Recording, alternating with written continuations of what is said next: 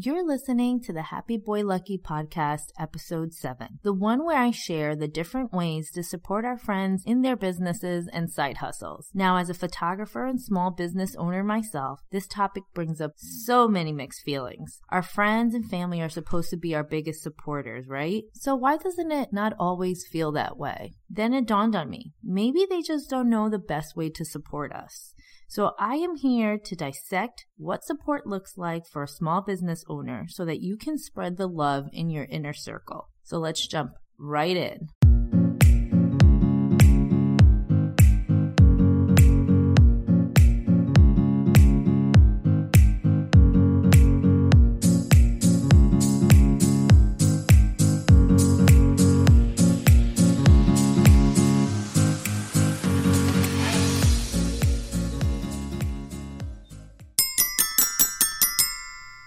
Hi, I'm Maddie, and aside from juggling motherhood, I am also a photographer and entrepreneur. I've had my small business, Mad Hearts Photography, for the last 11 years. So I feel very equipped to talk about this topic. It's one that has been on my mind lately and one that I find to be super important, especially now at the beginning of the year where so many of our friends and family are starting new businesses, side hustles, and could really use some support. So let's just go right into how we can go about doing that in a way that feels true and authentic. But before I get into that, I wanted to give you a little background as to why this has been on my mind lately. As a small business owner for many years, I've had the support of friends and family first and foremost. I think as most small business owners, we start off with our immediate circle being our potential clients and target market. But as I've grown, as my experience has grown, I've had to be in a position where I start charging more for my services. And it's come to a point where I might have outgrown some of my initial contacts, my friends and family. And hell, I might have even outgrown myself. Like, I may not be my own target market. I would say in the last year or so, I found myself in positions where I was doing my services free of charge or at a very discounted rate for friends and family and feeling really resentful about it because I've dedicated so much time to learning and perfecting my craft to just give it away, and not to mention the time and energy it takes away from even my small family unit, my husband, my son, only to feel like it's not even really appreciated. It led to a lot of feelings of resentment and hurt, especially when it comes to family and friends. And, you know, I had to catch myself and say, whoa, Maddie, I understand that you feel this way, but at the same time, it's important to educate the people around us of how we would like to be supported. As a small business owner, that is also my responsibility. I can't just assume people know what that looks like without educating them on what that would be, and also setting boundaries with friends and family as well so that it doesn't become a situation where it ruins relationships. So let's dive right into the 5 ways we can support our friends and family in their new and existing business ventures. I'm going to start with the most obvious one. If you can afford it and if you have a need for it, buy their products and services. And if you don't have a need for it or use for it, see if you can find a way to gift it to another family member or friend. Don't ask for the discount. As a small business owner, it always pains me a little when a friend or family either asks for a discount or expects a session to be free. There is actual monetary value to what I do. We don't go to the hair salon and ask for a free haircut. We don't go to the nail salon and ask for a free mani and pedi. It's still time and energy, even though I'm not exchanging a physical product sometimes. It may be digital images. images, I am still spending time and energy away from my family, traveling to the session, editing photos. I pay for the hosting website that hosts the digital images for you to view.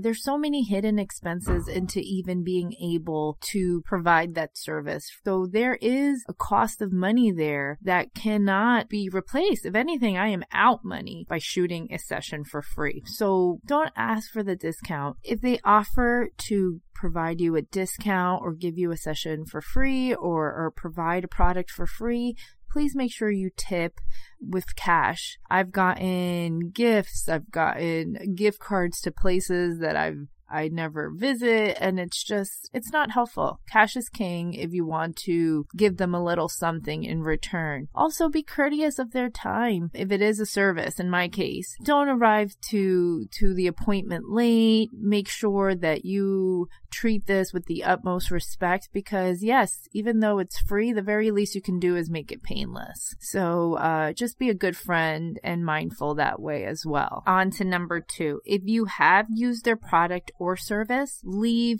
feedback. And by feedback, if you've had a positive experience, make sure you leave a review on Google, on Yelp, on Etsy if they're an Etsy shop owner, Facebook, wherever is posted and listed and accepting reviews. If it was a negative experience or if you have some feedback that is not positive, constructive criticism is always the best, and do it privately. Reviews are so hard to remove once they're on the page. I'm of the mindset that if you don't have something nice to say, not say anything at all, but to say it in private. For example, when Airbnb, when you rate a host or you rate an apartment, it gives you the option to do a public review and also private feedback for the host. And I always usually take advantage of that. If there's little things that needs improvement, I usually put it in that section. If I put it in the public review, unless it's a real problem, it's just never going to go away, and that might deter business in the future. If it's something that is fixable and really worked on, then I leave it as a private feedback. And I feel like that is the same policy that I use with friends as well. If you are going to take some time to review, be specific. Don't just say it was great,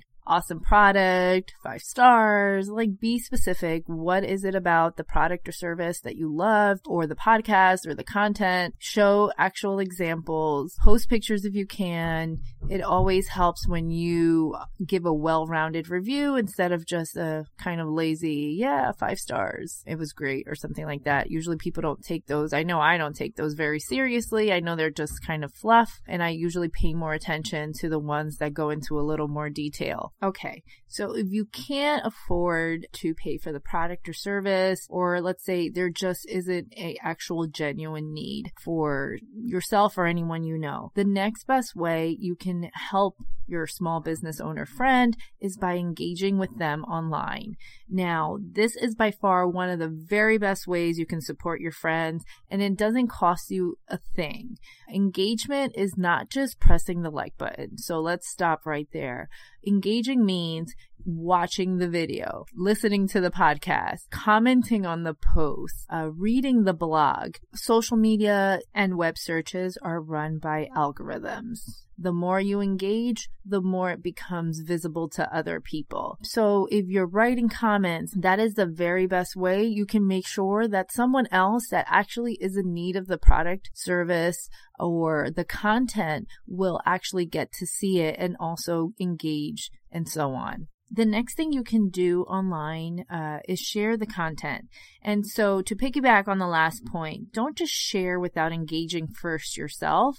I know I always find that I'm more likely to read a post or click through to a link when my friends also share a little feedback and supplement why I should be clicking on it. So sometimes in the IG stories, instead of just sharing a post, like I'll put a little feedback. For example, this is the best taco recipe that I've had. Go check out my friend's page or whatever. Always supplementing and piggybacking off the comment. Because even if you're not in the market for the product or service or the content yourself, there may be someone in your circle that is just looking for that at that exact moment. So always share the content whenever possible. The more eyes, the better for your friend's business. And my very last point is to be a brand evangelist. Now, what does that mean? Even in the age of digital tools, the most powerful way to get a referral or get someone's interest in a product or service is by word of mouth. This goes to speaking about your friend's business to your friends or family whenever you see a need pop up or you hear someone's looking for something or needs a service. Suggest your friend if you feel comfortable referring them. You know, it's a lot easier when you've tried the product yourself and can attest for its quality and value. But if not, it's still good to point that out and be like, hey, you know, I haven't tried it myself, but their pictures look great, or, you know, it looks really nice. You should really check them out. And don't limit it just to potential clients or customers, but also try to connect your small business friends together amongst themselves. Sometimes small business owners can benefit from collaborations and partnerships. For example, I'm a photographer. I'm always looking for makeup artists, hair stylists that I can work with on shoots, or maybe it's a wedding dress designer or someone that owns a boutique shop. There's a lot of different ways that small business owners can help and support each other. So sometimes